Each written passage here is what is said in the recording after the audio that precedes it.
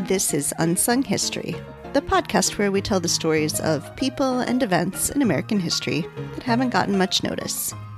I'm your host, Kelly Therese Pollock. I'll start each episode with a brief introduction to the topic, and then interview someone who knows a lot more than I do.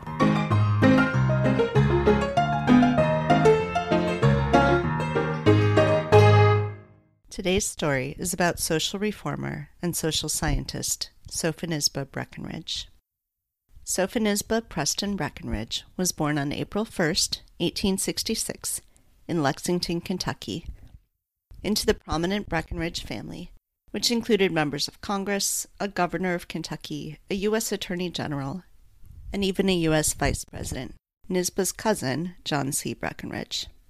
At 14, Breckinridge attended what was then called the Kentucky Agricultural and Mechanical College, which later became the University of Kentucky when it opened to women in 1880.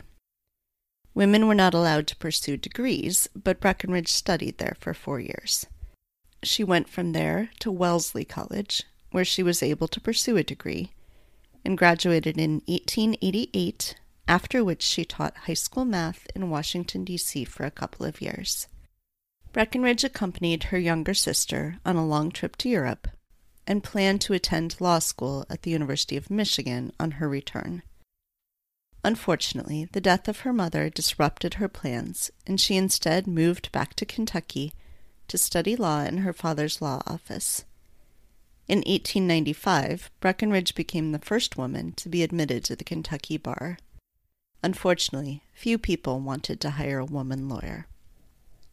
A chance trip to Chicago to visit a college classmate led to Breckinridge meeting Marian Talbot, the Dean of Women at the University of Chicago, who encouraged Breckinridge to enroll in graduate school and offered her a job as her personal assistant to fund her education.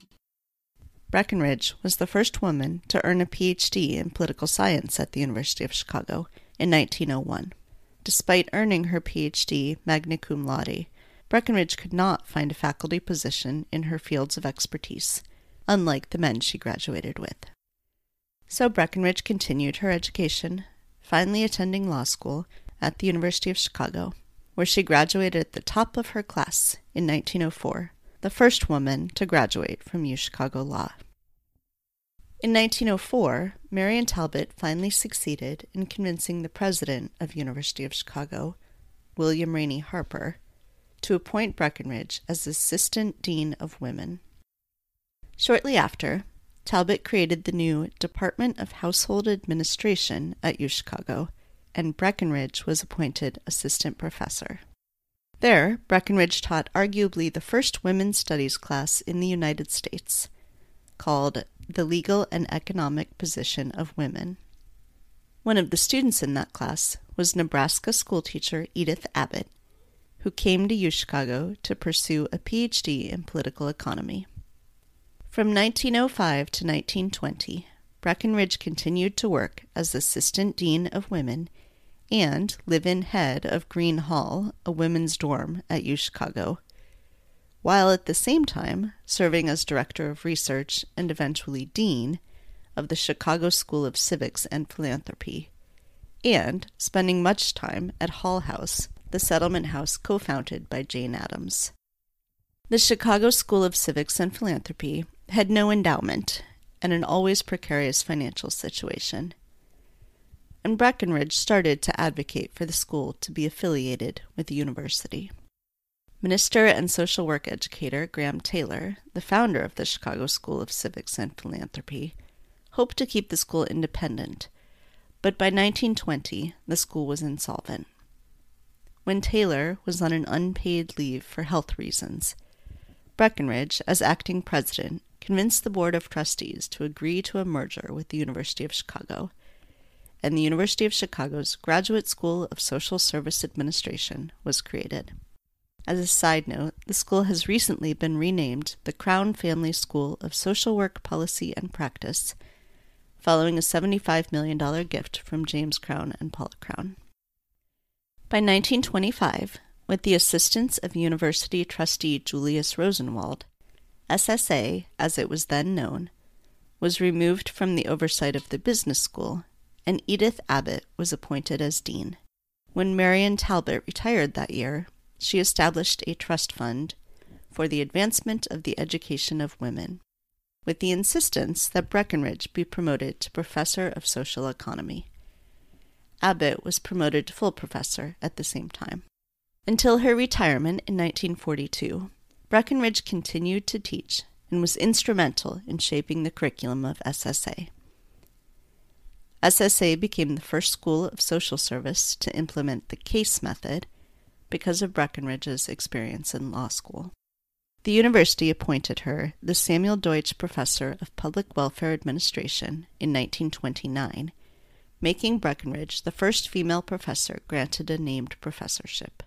Breckinridge was not just an academic and played a crucial, if often behind-the-scenes role, in the adoption and implementation of public policy, including the Social Security Act of 1935 and the Fair Labor Standards Act of 1938. In 1933, Breckinridge was the first woman to serve as U.S. representative to a high-level international conference, the Seventh International Conference of American States, in Montevideo, Uruguay.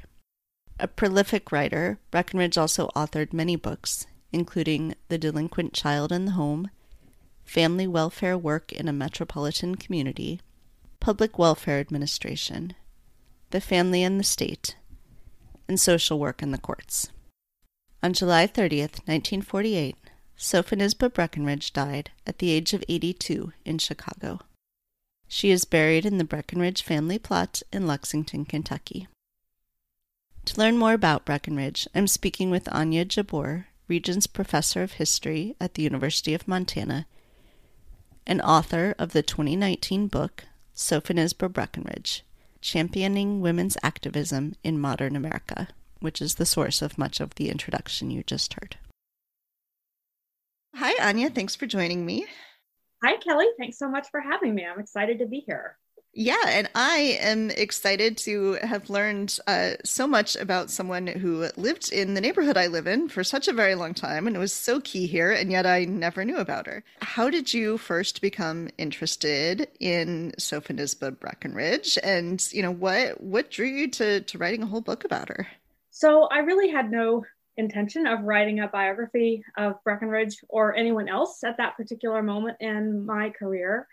I had previously written a book about young women's experiences in the Old South that my nickname for it while I was working on it was my Southern Schoolgirls Project, because so many of them I first encountered as schoolgirls writing letters home from school.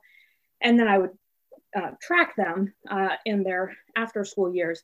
So in the process of doing that, I had, of course, as an educator, become really interested in their relationships with their teachers. And so I thought I would do kind of a companion project that my nickname for it was the Southern School Marms Project.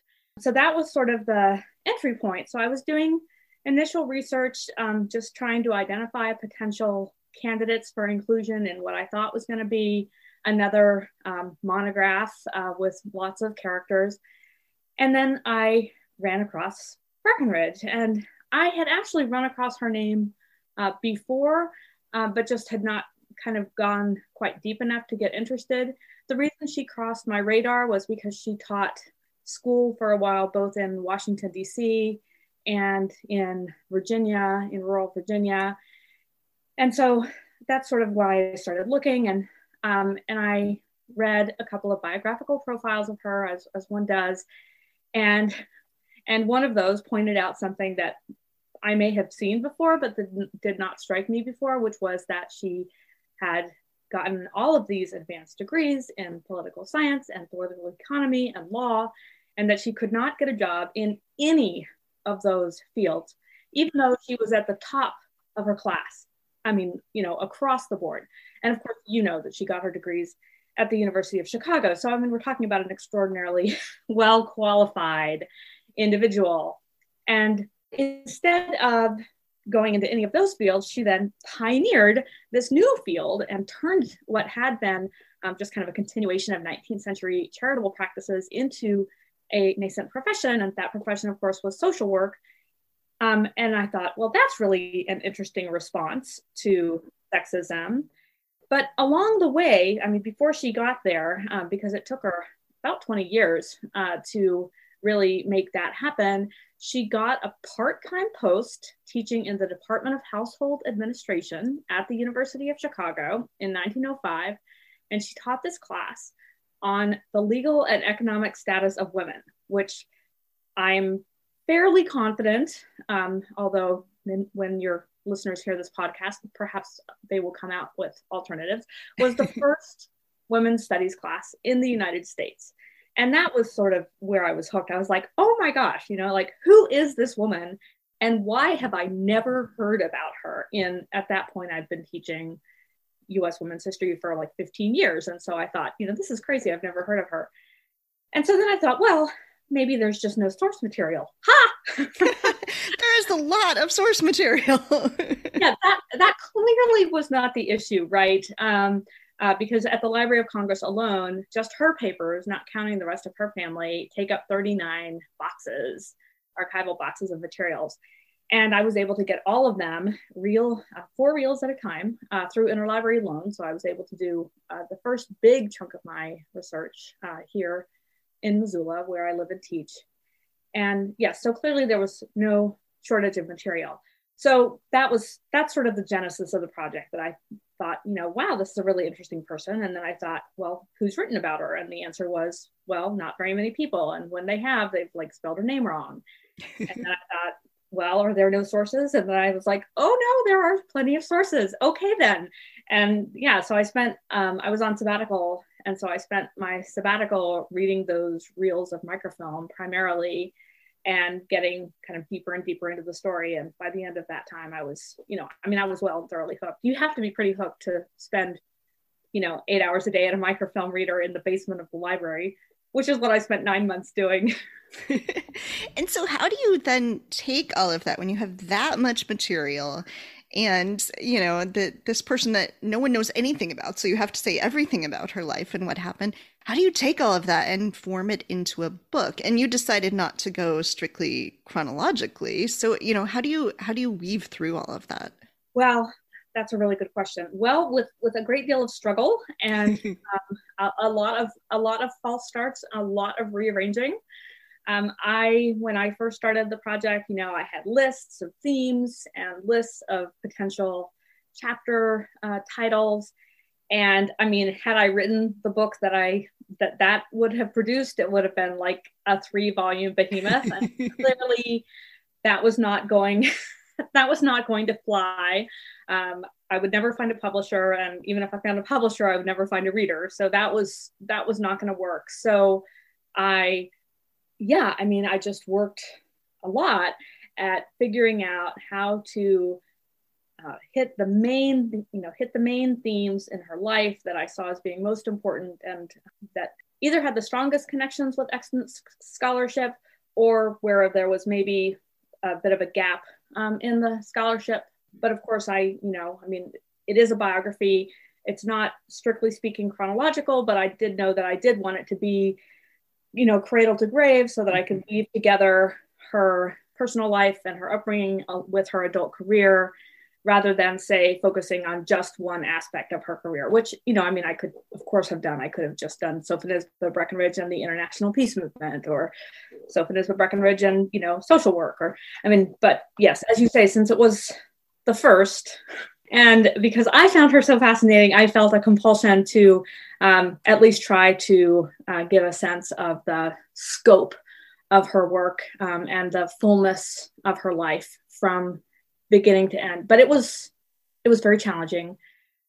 The manuscript that I ultimately submitted to the publisher is about 1/4 of the length of the original manuscript. So there was a great deal of editing involved. I had to leave many things on the cutting room floor. I think somebody needs to make a mini series to get all the rest of this in too. I think that would be a great idea. Just you pass that along to anyone who wants to do that. I'll let everyone know.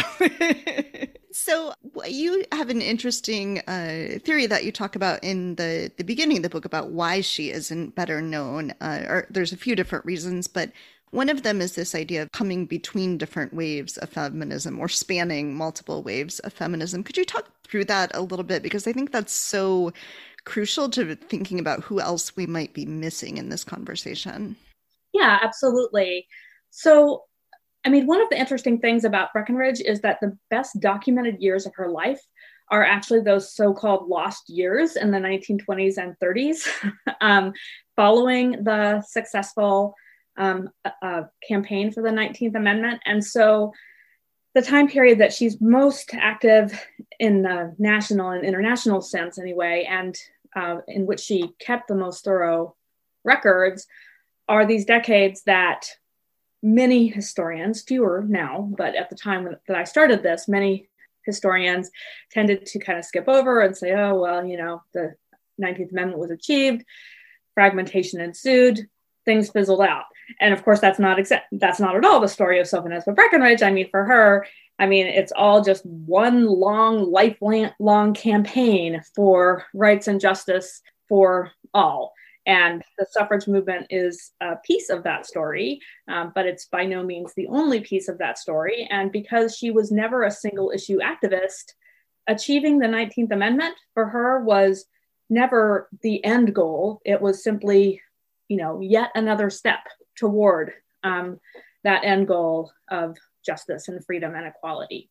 Do you think, I mean, one of the other things you talk about in there is, yeah, because she had these sort of multiple goals, multiple things that she wanted to achieve, and because she was so much working in concert with other people that she doesn't stand out on her own. You know, I'm in Chicago, so everyone knows who Jane Addams is, for instance, and they were contemporaries. But she doesn't stand out in the same way because she did so many different things. Do you think it's likely that there are other people like this that we are missing in this larger conversation about women's rights and social justice and that sort of long story of getting to where we are today?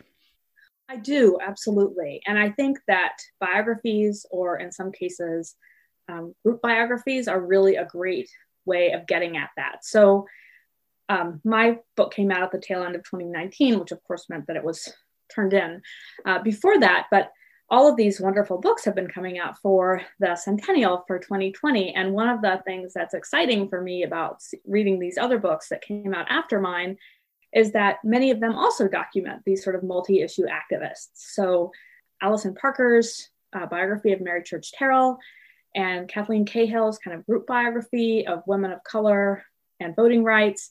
And then I just finished Amy Aronson's biography of Crystal Eastman, which of those is the most explicit in referring to their activism as intersectional.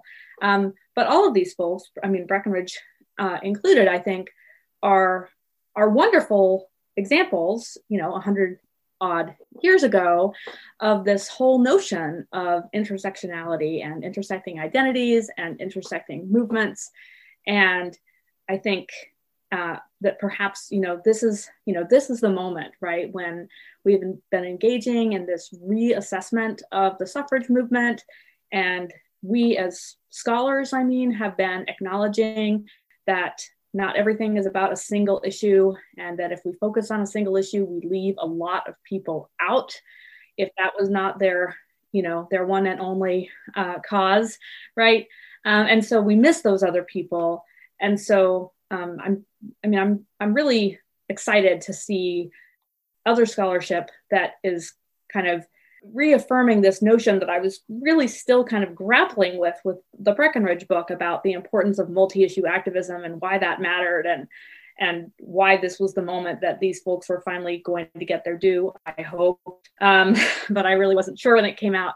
So yeah, I think this is a pretty exciting time to be re-examining overlooked lives and paying attention to people who engaged in multiple issues rather than, being front and center of one movement, people who were engaged maybe a little bit more behind the scenes in a whole lot of different movements, but where there was a through line that ties it all together in some way.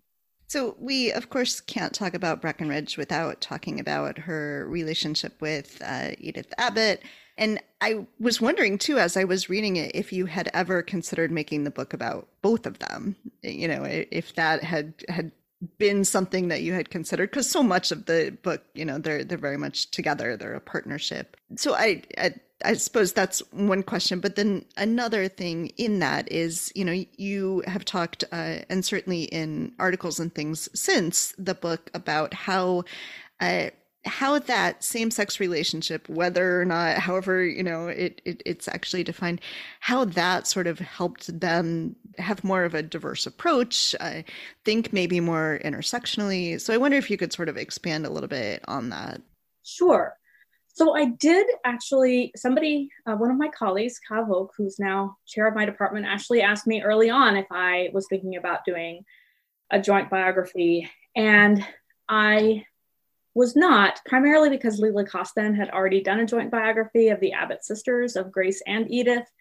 And so I felt like Edith's story had been told, and people could find that, whereas Breckinridge's story had not.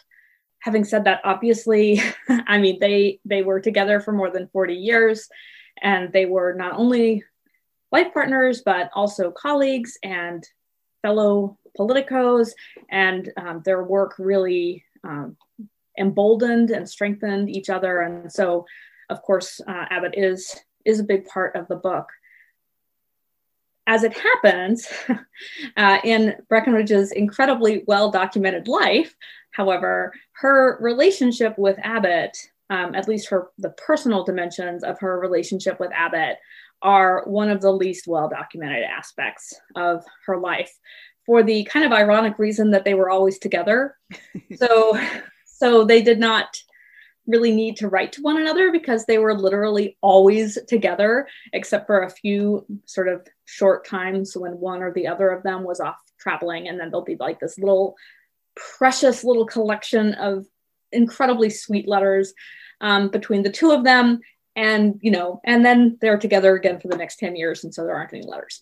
And then until, of course, Breckinridge died, predeceasing Abbott, and Abbott got reams of condolence letters from their mutual friends. And they're just, the most charming, wonderful, heartbreaking letters that you can imagine, that clearly testify to the centrality of this relationship and to its emotional as well as practical and political significance.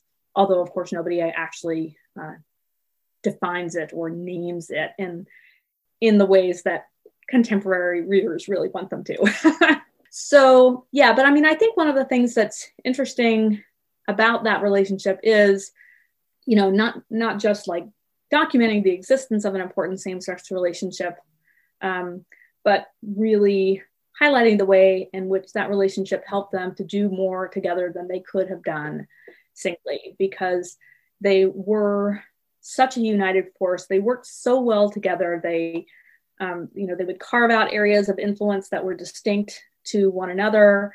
They would, take turns almost sort of pushing the other one to the forefront. And then, whoever was at the forefront, the other one would sort of play the backstage role. But their correspondence behind the scenes shows that they were actually working together, even if only one of them was the figurehead at that particular moment. So yeah, I mean, I thought it's a really interesting relationship. And I think definitely contributed to them being able to achieve as much as they did, both in terms of establishing the profession of social work, but also in terms of advancing a plethora of social policy advances. Well, so let's go into this social work and the establishment of the University of Chicago. What was then called the School of Social Service Administration has just very recently changed names. And, I've been around academia long enough to know that at least now establishing a whole new school is like a really big, years-long process. So this seems like such a singular achievement to be able to take what is a pre-existing school, but to get it into the University of Chicago structure and to really set it up to be a preeminent school in the field still today. So can you talk some about that? I mean, there's good practical considerations, of course, that go in there for her of setting this up as a school, but what it really means to have established that, and what it sort of meant in her life and in Abbott's life. So that's one of those chapters, as it was definitely much, much, much longer in an original version. I mean, there's all, as you can imagine, there's all kinds of behind the scenes politicking and academic infighting and hurt feelings and people being left out and kind of shady backroom deals and all kinds of good stuff. So for Breckinridge and Abbott, there were a number of advantages to creating this school, or rather taking the pre-existing Chicago School of Civics and Philanthropy and transforming it into a university-affiliated school. One, of course, was that it provided them with a secure power base. So both of them had at that point been working multiple part-time jobs for 15 or 20 years, never having a secure position, never having a reliable paycheck. I mean, at the Chicago school, I mean, there literally was no electricity to keep the lights on at various times. They both didn't get paychecks at various times. Their status was marginal at best, although they'd worked very hard to raise the profile of social work and assert its importance as a research-based field at the school. It wasn't officially their school, so there were limits to how far they could go with that. So it created a secure space for them where they could really wield influence and have power and have the security to do that. It also meant that they could advance their particular shared vision of social work as a field that was really based in research and intended to change policy. And of course, this was one of the things that from the beginning made the University of Chicago's program distinctive, was this focus on social policy and addressing the structural causes of injustice, rather than focusing on individual casework and individual adjustment to the existing unequal society, right? And Breckinridge and Abbott were really united in that vision. Their students joked about it. They called it the Abbott-Breckinridge point of view. And they got into some serious tussles with people at other schools, like the New York School in particular, at the annual professional meetings of social work educators.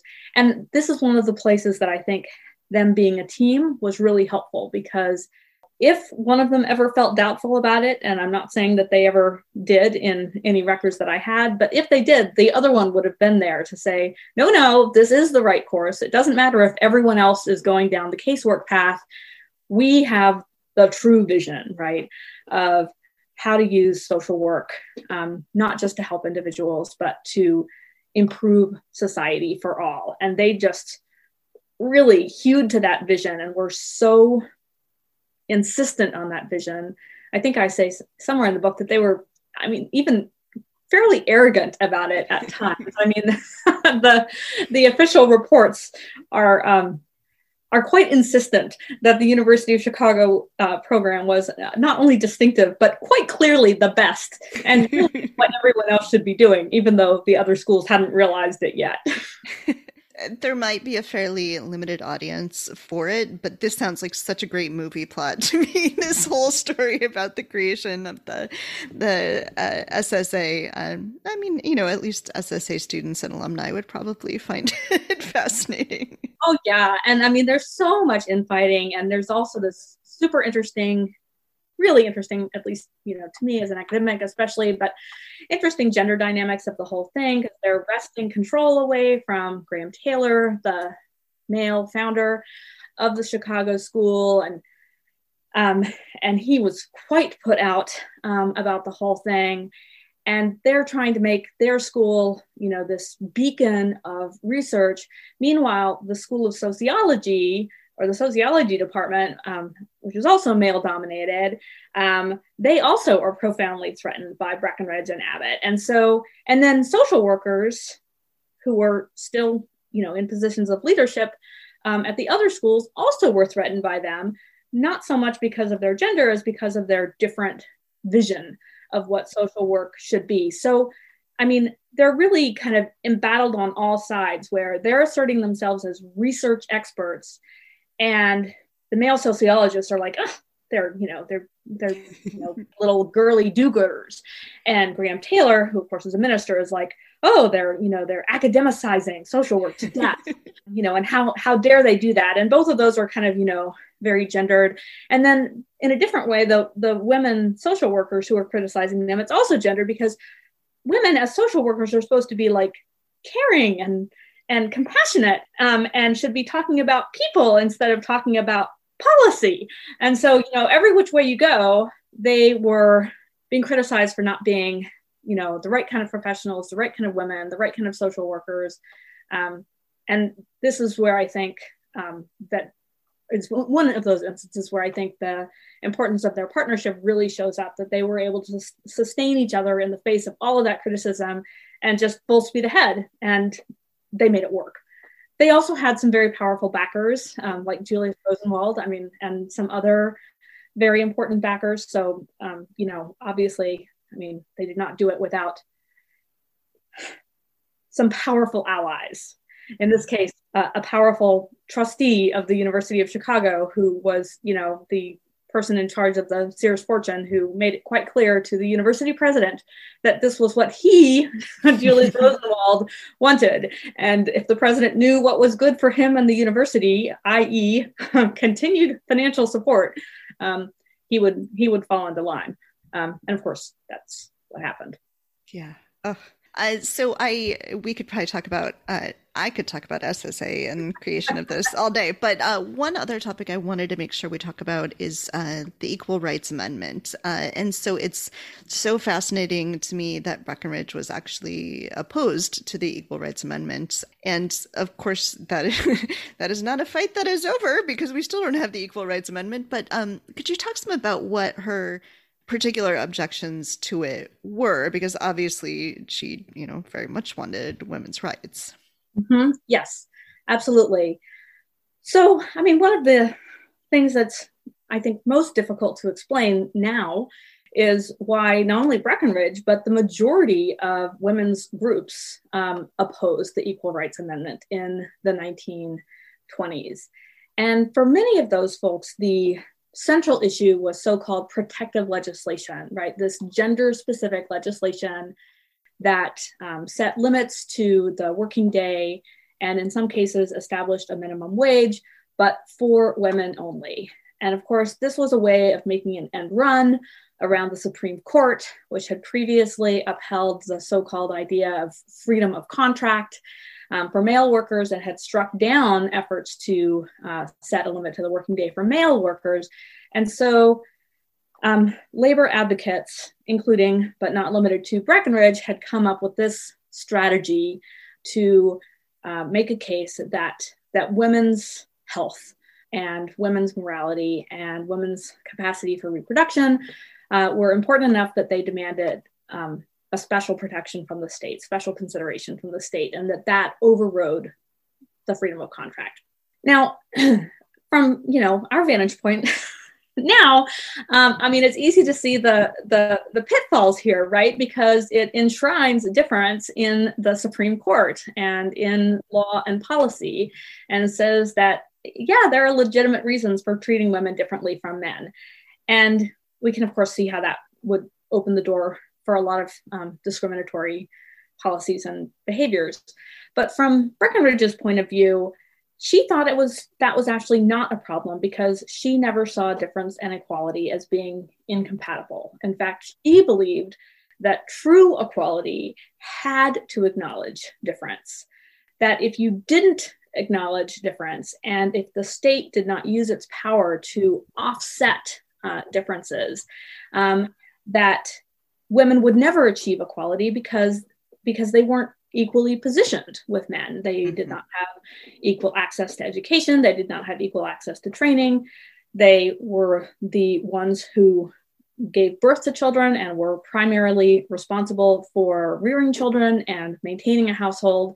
They simply were not equally situated. And so true equality or, real equality or fair equality, I mean, she had lots of ways of saying this, really required that the state acknowledge and offset those kinds of differences. So she wasn't concerned. I mean, she didn't see this as being kind of problematic at all. She saw this as being, like, of course, this is how you get to real equality. And then in addition to and that extended beyond the issue of protective labor legislation in the workplace, it also dealt with things like maternal and infant care. So one of her pet projects was the Shepherd-Towner Act, or the Maternity and Infancy Act, which was the nation's first federal healthcare program. But of course, it was only for women and children. So it was also gender specific. Another one of her pet projects was what were initially called mother's pensions, which is financial support for low-income single mothers. Again, that's a gender-specific program. And so for Breckinridge, who'd spent, years, I mean, more than a decade at the time that the Equal Rights Amendment was first proposed, working for these programs, she saw the amendment as just being a threat to all of these programs that she'd worked so hard to establish, that she saw as really essential to women being able to achieve their full potential. And that sense of equality, not equality in the sense of sameness, but equality in the sense of actually leveling the playing field. So she became this incredibly outspoken opponent of the Equal Rights Amendment, which I think is probably, and I mean, I have a laundry list of reasons that she may have been neglected by scholars, and I think this is one of them, that most feminist scholars, I mean, myself included, support the Equal Rights Amendment. And it might be a little off-putting, I suppose, to spend years writing about somebody who was so vocally opposed to it. I like contradiction and irony, and so that didn't put me off at all. It just it attracted me, and I just sort of was like, really wanted to dig in and be like, okay, why did this matter so much to her? I mean, not that she just didn't support it, but that she became like one of the most vocal opponents on like every platform, including the international stage that she could find. She insisted on speaking out against the Equal Rights Amendment. I was like, okay, this is interesting. Do you think she would support it today? That's a great question. Here's the thing. Breckinridge was, on the one hand, she was very much an intellectual, very, very, very much persuaded by reason and especially by numbers. And so on the one hand, I would think, she might look at the situation now and say, well, now that there are minimum wages and maximum hour laws for all workers, for example, we no longer need to worry about gender-specific legislation. If it was only about labor, I think she would. But for her, it was not just about labor. It's also about all these other issues. And I think also that she would look at the situation and say, well, still and yet, women have primary responsibility for home maintenance and for child rearing. And that's still a difference that the state should address in some way. There's also the fact that, I mean, with this particular fight, she got so dug in that I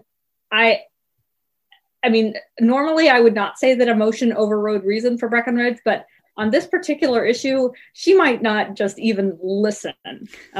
She, came back today to any disagreement. I mean, she was really invested in this particular fight. I mean, she said the most terrible things about Doris Stevens, who of course was the second in command of the National Women's Party and a major advocate for the amendment. And they just hated each other. I mean, they were just oil and water in a way that went beyond a philosophical difference, right? I mean, this was real personal animosity. So I'm not sure, frankly, that Breckinridge could get over that. Yeah.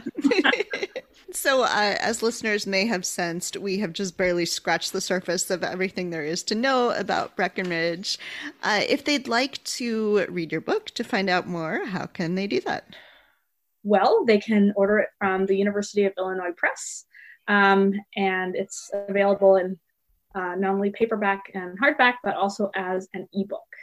I'll make sure to put a link up for that as well. Is there anything else that we want to make sure before we're off the topic of Sophonisba Breckinridge that, any last thing that we should make sure that people know about her? Oh my goodness, I'm probably going to think of a million things once we end the recording. Yeah, I mean, she's a really interesting and remarkable person. And I think her story has the potential to be very inspiring for people who are engaged in activism and or academia, which she always combined. I call her an academic activist. And I hope other people will learn more about her and get a sense of the enormity of women's activism 100-ish years ago through the lens of her life. All right. Excellent. Well, thank you. And I'm thrilled to have learned about her. Thank you so much. Thanks for listening to Unsung History. You can find the sources used for this episode at unsunghistorypodcast.com. To the best of our knowledge, all audio and images used by Unsung History are in the public domain or are used with permission. You can find us on Twitter or Instagram at unsung__history or on Facebook at Unsung History Podcast. To contact us with questions or episode suggestions, please email Kelly at unsunghistorypodcast.com. If you enjoyed this podcast, please rate and review and tell your friends. MSW